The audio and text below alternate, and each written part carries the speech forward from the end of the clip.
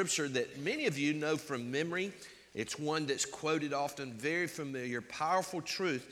But I want us to unpack a couple of truths the Lord's laid on my heart for you this morning from this passage. Now keep your Bibles handy because we're going to be looking at several different Bible verses in the context of this word this morning. So Romans chapter 12 is where we will begin.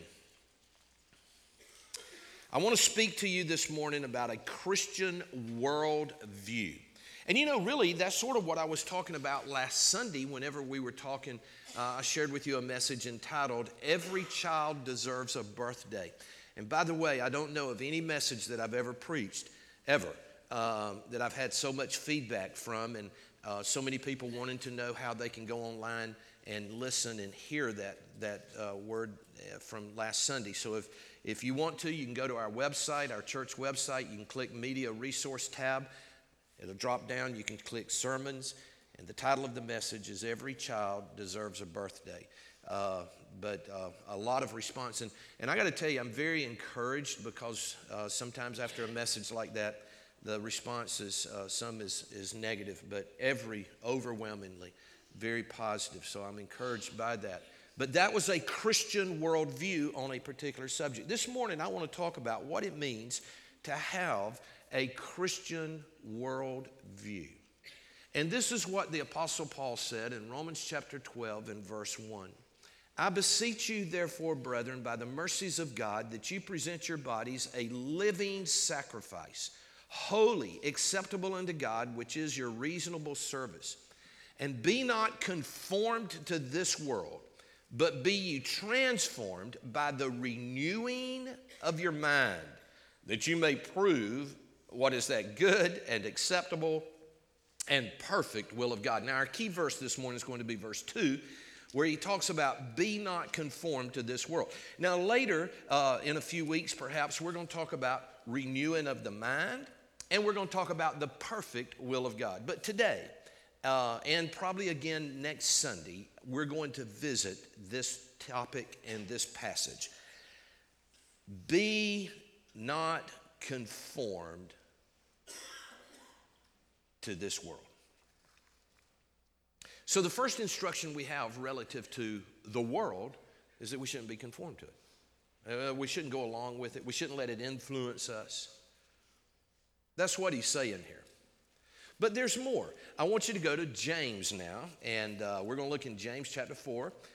Brother John is teaching the book of James on Wednesday nights, and there's so much truth here, and so I'm going to just make a brief comment here and try not to mess up all the good things he'll be sharing with you about this passage. But look, if you will, in James chapter 4 and verse 3 and 4. You ask and receive not because you ask amiss, that you may consume it upon your lust. You adulterers and adulteresses, know you not that the friendship of the world is enmity with God? Whoever therefore will be a friend of the world is the enemy of God. Can you imagine such a statement? So we've learned two things about the world so far. We've learned that we're not to be conformed to the world, and we've learned that we're not to be a friend to the world. Now I want you to go to 1 John, and that's over towards Revelation. It's the 1st, 2nd, 3rd John, as opposed to the Gospel of John. So let's go to 1 John chapter 2. And look, if you will, in verse 15 and following. Love not the world, neither the things that are in the world. If any man love the world, the love of the Father is not in him. Do you get the sense from these verses that God takes serious our relationship to the world, our perspective on the world? I mean, he said if you're a friend of the world, you're an enemy with God. That's pretty hard words. And here he says, love not the world. And if you love the world, the love of the Father is not in you. That's pretty hard words. Look, if you will, in verse 16. For all that is in the world, the lust of the flesh, the lust of the eyes, and the pride of life is not of the Father, but of the world. And the world passeth away, and the lust thereof, but he that doeth the will of God abideth forever. Well, what in the world is wrong with the world? Because apparently something is, for God to take such a strong stand about our relationship to the world. What in the world is happening? Have you ever had that thought? I mean, just a side note, a secular thought. What in the world is happening? I remember one time that question just exploded in my brain. I remember, and I'm sure I've shared this with you before, many of you, but I remember waking up in the middle of the night, about 2 o'clock in the morning. I had gone to bed with a little bit of discomfort. I thought it was relative to a hot dog I'd eaten earlier. But about 2 o'clock in the morning, I woke up in the most agonizing, tormented, demon-possessed pain I had ever experienced in my life. I mean, I'd never had a pain like that in my life. And I remember reaching over to the telephone, and I knew my doctor. I had my doctor's personal number because we were friends and did things together, hunted and so forth. And it was 2 o'clock in the morning. I called him. I didn't even wake Becky up. I grabbed the phone immediately. I was dying. And I said, he answered the phone. I said, Doc, I said, I'm so sorry to wake you up, buddy. He said, what's wrong? And I told him, I said, I'll never forget the words I told him. These were my exact words. I'll never forget them. I said, something inside of me has either bursted or come loose. That's the only thing I could think of. And he said, where does it hurt? And I told him generally where. I said, it hurts all over. But he said, where specifically? I said, right. I told him generally where it was. And he just sort of grunted. He was an older guy. He was older doctor. He just very experienced and knowledgeable. He just sort of grunted and said, sound like a kidney stone to me. And indeed, that's what it was. I'd never had a kidney stone, had no idea what it was, but that's what it was. And I was thinking, what in the world is happening to me? Sometimes we have that thought. What in the world is happening? What in the world is it that God has such a strong perspective on, that he wants us to understand this truth? You know, there's an old saying I've heard people say, Christians are so heavenly minded that they're no earthly good. You've heard that statement. And what that implies is that sometimes Christians have a way to over-spiritualize everything. And we're so sort of aloof and spiritual in our little world that we really can't relate to what people go through in their own life and in real life. And there's a tendency not to be authentic and genuine and transparent. And they're so heavenly minded that they're no earthly good. I hope I don't get that way, and I'm never that way. But I tell you, another problem that I think is greater than that is that there's a lot of church members who are so earthly minded that they're no heavenly good. They're so connected to this world that they're not making an impact for the kingdom of God. Now, I want you to notice what John said here in this passage. He said, love not the world, neither the things that are in the world. I mean, he's very clear there. So apparently, and he's writing here to the church, to believers. So apparently there are some things that we are not supposed to love. Well, if you don't love something, then by implication, it could mean that you actually hate it. Now, we're not to hate people. He's talking about something else here. In fact, there are some things, Christians, that we really are supposed to hate. I hate abortion. I made that clear last Sunday. But there's a lot of things that as believers we're supposed. Some people think, well, we're just supposed to love everything all the time and everybody. There's a verse in the Bible in Psalm 97 verse 10 that says, you who love the Lord hate evil. And folks, in order to love some things, you have to hate other things. In fact, you can't have love without hate. It's hate that gives love definition. Just like you cannot have an in without an out. You can't have an up without a down. You can't have a hot without a cold. If you love health, you're going to hate germs. If you love flowers, you're going to hate weeds. If you love cleanliness, you're going to hate dirt. And if you love the Lord, you're going to hate evil. The Bible says, abhor that which is evil. And so he says, love not the world. So if we're going to have a Christian worldview, we need to understand what it means. What does he mean when he says, love not the world? You know, sometimes the Bible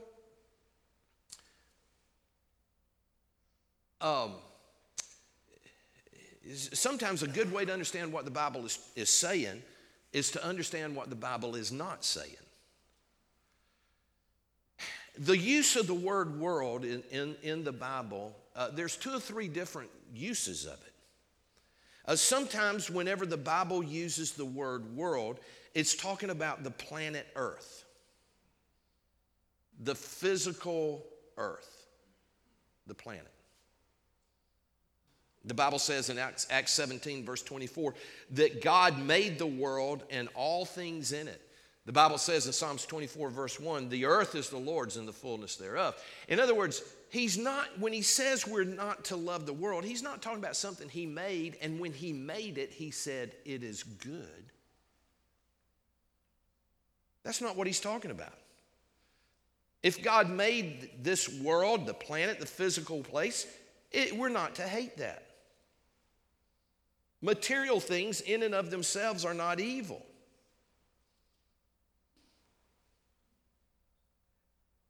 You know, I appreciate our world, our globe, our planet.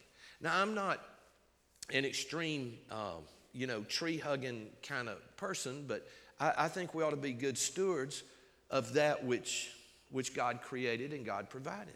I'm all about cleaner rivers, cleaner streams, and cleaner air.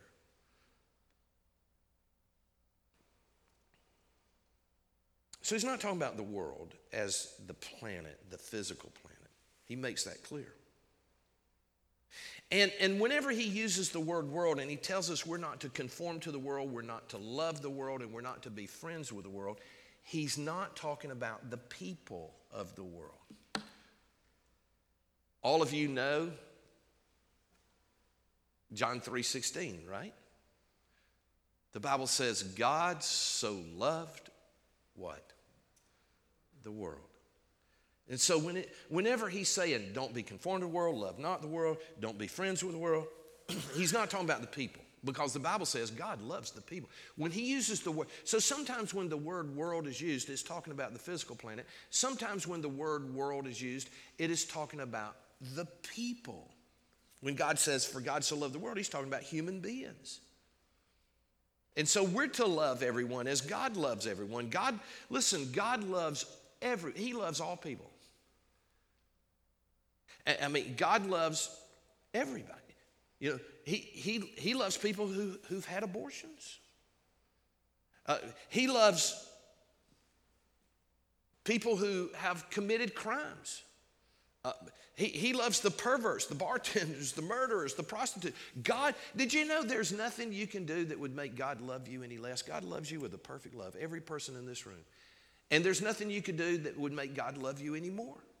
He just loves you. And we're to love one another. He hates the sin, but he loves the sinner.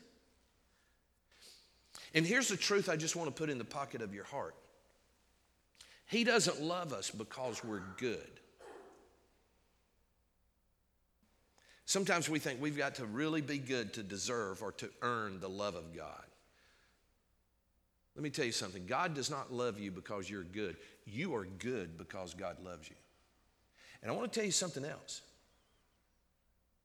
He doesn't love you because you're valuable. You are valuable because he loves you. It is his love that gives us value. God loves. The Bible says, in that while we were yet sinners, Christ died for us. He demonstrated his love for you. So whenever the Bible says about a worldview, when the Bible says, conform not to the world, love not the world, do not be friends with the world, what therefore is the Bible talking about when it uses the word world? Well, and I don't mind telling you, it's a little hard to define. So I want you just to stay with me for just a moment. Let me see if I can help you, church, because I want us as a church family to have this Christian worldview.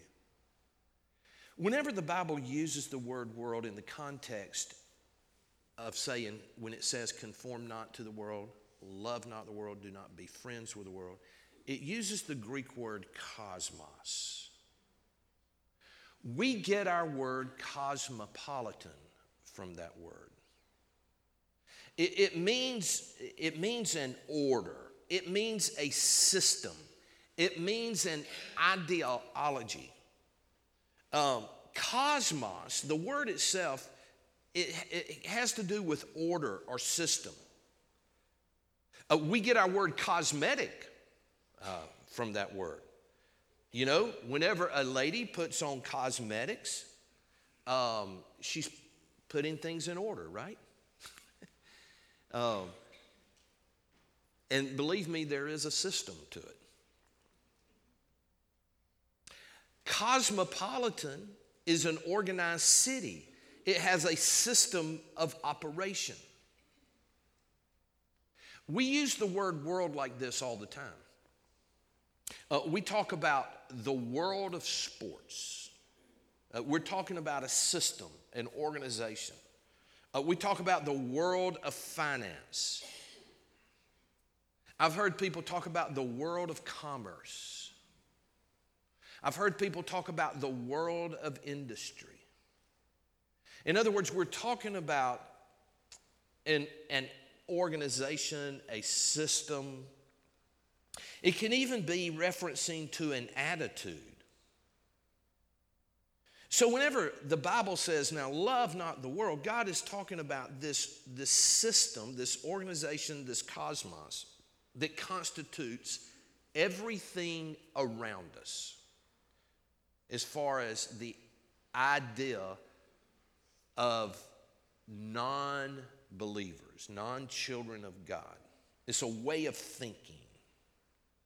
Well, he actually describes it. Let's go back to 1 John chapter 2 and look with me back in verse 15. He gives a little definition here. Love not the world, neither the things that are in the world, because if any man love the world, the love of the Father is not in him. Now here it is. For all that is in the world, the lust of the flesh, the lust of the eyes, and the pride of life is not of the Father, but is of this world. And this world's passing away, and the lust thereof. So everything that is not of the Father is of the world. Now, next week, perhaps, we're going to look more specifically at those three things, the lust of the eyes, the pride of life, the lust of the flesh. We're going to look at those things. But for right now, just to understand that everything that is not of our Heavenly Father is not of the world. So the world, therefore, is Satan's organized system to oppose everything that is holy, everything that is righteous, everything that is godly. So anytime you watch a movie, or you see merchandise, or you overhear conversation, or you listen to a song, or you listen to a music, and if it does not bring glory to the Lord, if it is not holy, if it is not righteous, if it's not godly, it's of the world. It's of the world system. So the purpose of the world is to stand in opposition to that which is godly. Now, this world system, by the way, it's got a ruler. Jesus identified the ruler of this world. Look in 1 John, since we're there, in chapter 5 and verse 19 and 20. And we know that we are of God, and the whole world lieth in wickedness. And we know that the Son of God is come and has given us an understanding that we may know him that is true. We are in him that is true, even in his Son, Jesus Christ. This is the true God and eternal life. Now, a couple of things. I want you to remember this phrase in verse 20 where it says, we are in him. Just remember that. I'm going to circle back to that. We are in him. That is, we are in Jesus. But I want you to go back and look in verse 19. We know that we are of God, and the whole world lieth in wickedness. And that's what it says in the King James. The Greek here, in this passage, there is a definite article before the word wickedness, which makes that word a direct object. And what it's really saying, and some of your translations may have this, the whole world lieth in the wicked one. It's a reference here to the devil, to Satan.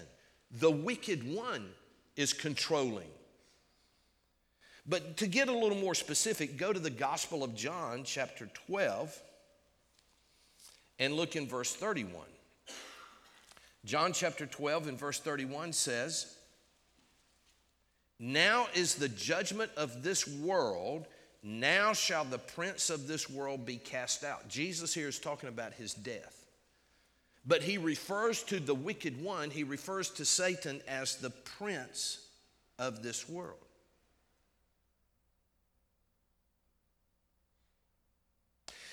Now, church, I realize that we're going down a little deep this morning, but I'm trying to help you formulate a biblical foundation for a Christian worldview. We've identified now what the world is not, and we've identified what God's attitude about the world is, and now we're trying to describe to you what indeed the world is when he says, love not the world, be not conformed to the world. Well, it's a system, it's an attitude, it's a thought, it's a sort of an organization that stands in opposition to things that are holy. Now, we are to love the people, but we're not to love the system that uses the people. And I want you to see what the Apostle Paul said in Ephesians chapter 2.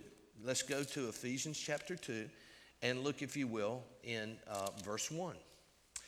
And you hath he quickened, that is, he's made alive. I'm in Ephesians 2, verse 1. You were dead in trespasses and sins. And by the way, isn't that wonderful that we are people who were spiritually dead and God's made alive? I mean, that ought to make us excited. I mean, that's just, if you just stop and think about that, we were dead spiritually, and God has given to us life. And the wonderful thing about the life that God has given to us is not only that he's given to us life eternal, we all know that. God, we're going to spend one day eternity with our loved ones and with the Lord Jesus and with all the saints of glory who's preceded us. We're going to heaven. We got eternal life. That ought to get us excited. But I tell you what's even better than that. God, whenever he saved you, not only got you ready to go to heaven, he should have brought heaven to you. Because the Bible teaches that not only do we have life eternal, we have life abundant. We're dead people who have been made alive. That's a reason to celebrate. Anyway. Look what else he says here in chapter 2. Verse 2. Wherein in time past you walked according to the course of this world. Now he says as a lost person, you were caught up in this cosmos. In times past, you walked according to the course of this world, according to the prince of the power of the air. He's the one who had influence over you. He's talking about the devil here. The spirit that now worketh in the children of disobedience. That's this worldly system. Verse 3, among whom also we all had our conversation, that means behavior, in times past, in the lust of our flesh, fulfilling the desires of the flesh and of the mind, and were by nature children of wrath, even as others. So here's what he's saying. Every unsaved person is a part of this world system. And the world, the prince, and the people stand in direct opposition to the righteousness of God. And now, whenever a person gets saved, whenever you come to know Christ as your Savior, you change addresses. God moves you spiritually from this world to his kingdom.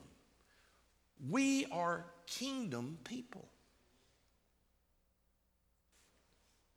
He places us in the kingdom of God. And he describes a little bit about this kingdom living. If you're there in Ephesians chapter 2, look now in verse 4. But God, who is rich in mercy for his great love, wherewith he loved us, even when we were dead in sins, hath quickened, that means made us alive together with Christ. By grace are you saved, and hath raised us up together and made us sit together in heavenly places in Christ Jesus. Oh, my soul, there's just so much truth here. Now we're not children of the world. We're sitting with Jesus in heavenly places. You say, what in the world does all that mean? What I'm saying is God changes who we are and where we are. When a person gets saved, God takes them out of the world system. He places them in the kingdom of God. They're seated in heavenly places with Christ Jesus. In this room, there are people who are living in one of two places. You're either living in the world or you're living in the kingdom. So I guess the question is, well, where do you live?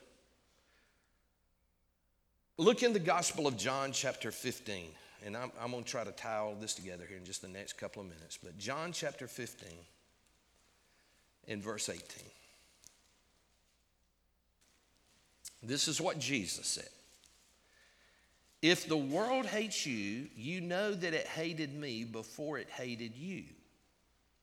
And now listen carefully to what he's saying here, verse 19. If you were of the world would love its own. But because you are not of the world, but I have chosen you out of the world, therefore the world hateth you. You say, Brother Gary, I'm not out of this world, I'm still here. Yeah, you're still here, but you've moved. When you received Christ, you became a new creature. That's what Paul talked about in Corinthians when he says, old things have passed away and all things have become new. And you just start looking, listen, you start looking at things differently because you're living spiritually in a different place. That's why I do have sympathy. I do have sympathy for people who practice abortion, who commit other crimes, or who do other things or other sins, or some of these progressive, liberal, far-out-thinking people. Yes, I disagree with them. Yes, it brings to bear in my heart, in my life, indignation, righteous indignation. Yes, it angers me sometimes. But you know what? They just can't see it like I see it. And sometimes I think, why can't they see truth? Why do they say things that are so illogical, so dumb, so inconsistent with just civilized living? Why do people think like they think, do what they do? It's because they have a different worldview. They are controlled by the prince of the world, the prince of the air. They're connected to that which stands in direct opposition to anything that is holy, anything that is righteous. And they look at us and they think we're weird. Jesus said, don't be surprised about that. They hated me. They crucified me. They hated me before they hated you. So don't be surprised when they hate you. They're living in a different place. They have a different perspective. That's why he said in 2 Corinthians chapter 6, and I want you to see this. Keep your hand in John because we're coming right back. But 2 Corinthians chapter 6, look at what Paul said here in verse 17. This is the call to Christians. This is your call, your responsibility. He said, verse 17, wherefore come out from among them, and be ye separate, saith the Lord, and touch not the unclean thing, and I will receive you. God says we're to come out and be separate. You know what really frustrates me? It's sometimes whenever I can't tell where the world stops and Christianity begins. in a person's life because they're so worldly as a Christian, as a believer, that you can't distinguish between the two. Things just sort of get muddied and mingled. They drink with the world. They carouse with the world. They go out with the world. They gamble with the world. They do this with the world. And you just can't tell, where they are. That's why Paul said, come out, separate yourself. Understand that you're living in a different place.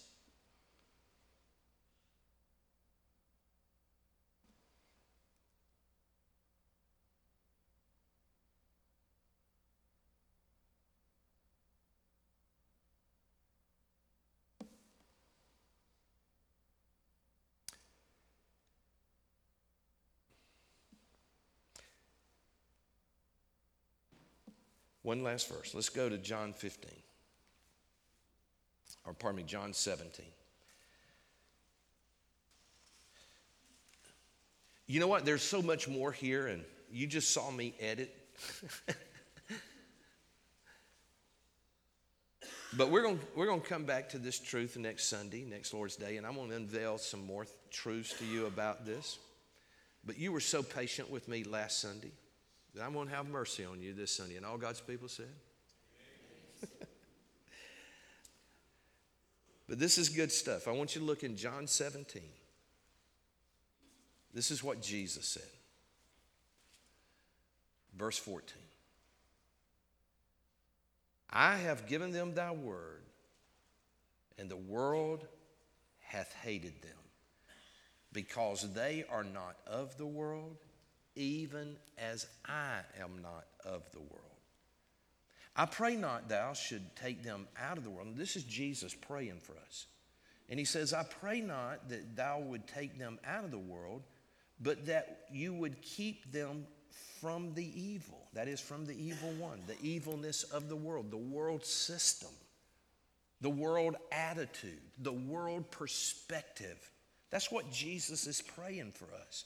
And he says in verse 16, they are not of the world, even as I am not of the world. Sanctify them through thy truth, because thy word is truth. Listen, God has not taken us out of the world. When we leave this place today, we're going into the world. When you go to work tomorrow, you're going into the world. When you go to school, you're going into the world. We are to be the light of the world. We're to be the salt of the earth. God left us in the world. He didn't take us out of the world. We're of the world, but we're not to be in the world. We're to be different. We're to come out and separate ourselves, but it doesn't mean we forsake the world.